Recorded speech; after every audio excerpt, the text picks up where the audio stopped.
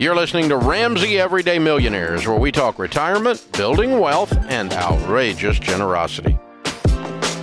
Ryan is with us in San Antonio. Hey, Ryan, how are you? Hi, Dave and George. Thanks for taking my call. Sure, what's up? I've got a question about an underperforming mutual fund in my 401k.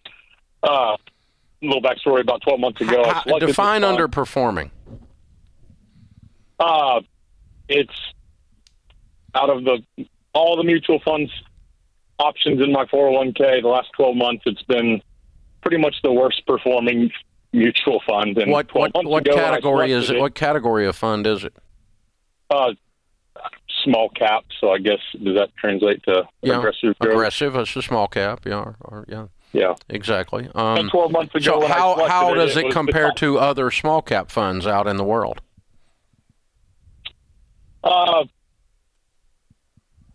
Worse off than most of the other ones, but I do see that the other ones are not doing so great the past 12 months as well. Now, it wasn't a passive-aggressive question, but that's how you compare.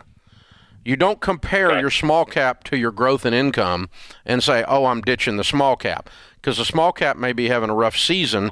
It is small companies who are more susceptible to volatility and weird times like we're in, and so it may have taken a hit. I hadn't even looked at mine. I don't know.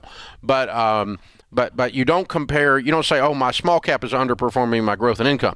But if your small cap is underperforming most all other small caps or other small caps that you have inside your options of your 401k, then yes, you would jump off that horse. Does that make sense? Yeah, it does. And I guess my main question was, like, how long would you hold on to a grossly underperforming mutual fund? And I feel like 12 months isn't that long enough. Yeah. I'm not ready to. No, that's enough. 12 months is enough. If it's underperforming, if it's in the bottom 10% of all small caps, or it's substantially off for 12 months, I'm probably jumping. If you got another small cap to go to in the 401k, but I want you in growth and income, aggressive growth international, and the aggressive growth is a small cap. So you need to have something in that category that you jump to, but the trick is not to say, oh, my mutual funds are down. Well, the stock market might be down. Oh, my mutual funds are down. Well, that category of fund might be down. That doesn't mean we destroy the diversification. We still ride the horse then. But if all small caps are up and yours is down, well, you got a sucky fund. Jump out. After 12 months, I'd be out of it. That makes sense. I appreciate your input. Hey, man, thanks for the call.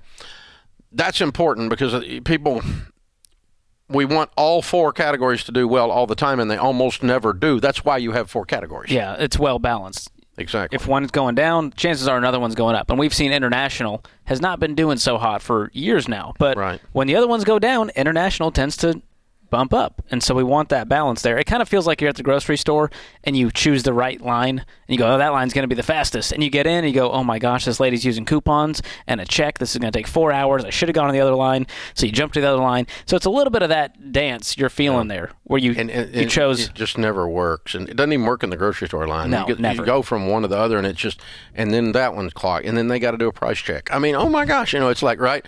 You're right. So you just got to keep track of it. Play through.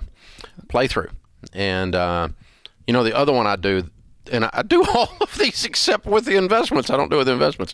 But you're riding down the road and you see it, the traffic's backing up. So you pop up the app, right, and say, oh, I got to get off.